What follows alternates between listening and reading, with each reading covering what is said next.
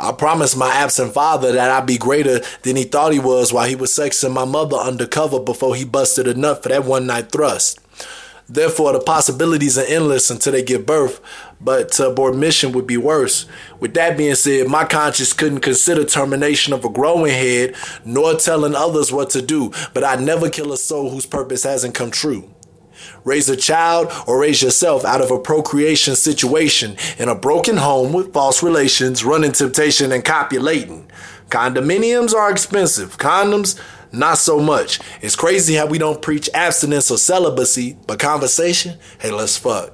Shout out to the players and thoughts, those who either can't get enough or just haven't got caught. STI or STD, pick your consonants. Bodily torture, it's all fun and games, so spin this wheel of fortune. Pat say jacked up stuff sometimes like doctors rich cause your crotch is itch like cokeheads with ashy lips. To which I ask you, why go through any of that? When in fact, the opposite could be happy homes where bills, boxes, and babies run, where two souls can be connected like kitchen cabinets, countertops, and telephones. I'm like, daddy's home. She like, what you want? I'm like, children in the bed, they sleepyheads. Let's get our groove on like a never-ending love song, or tangled up like spaghetti and fork till I gotta turn around and go back to work.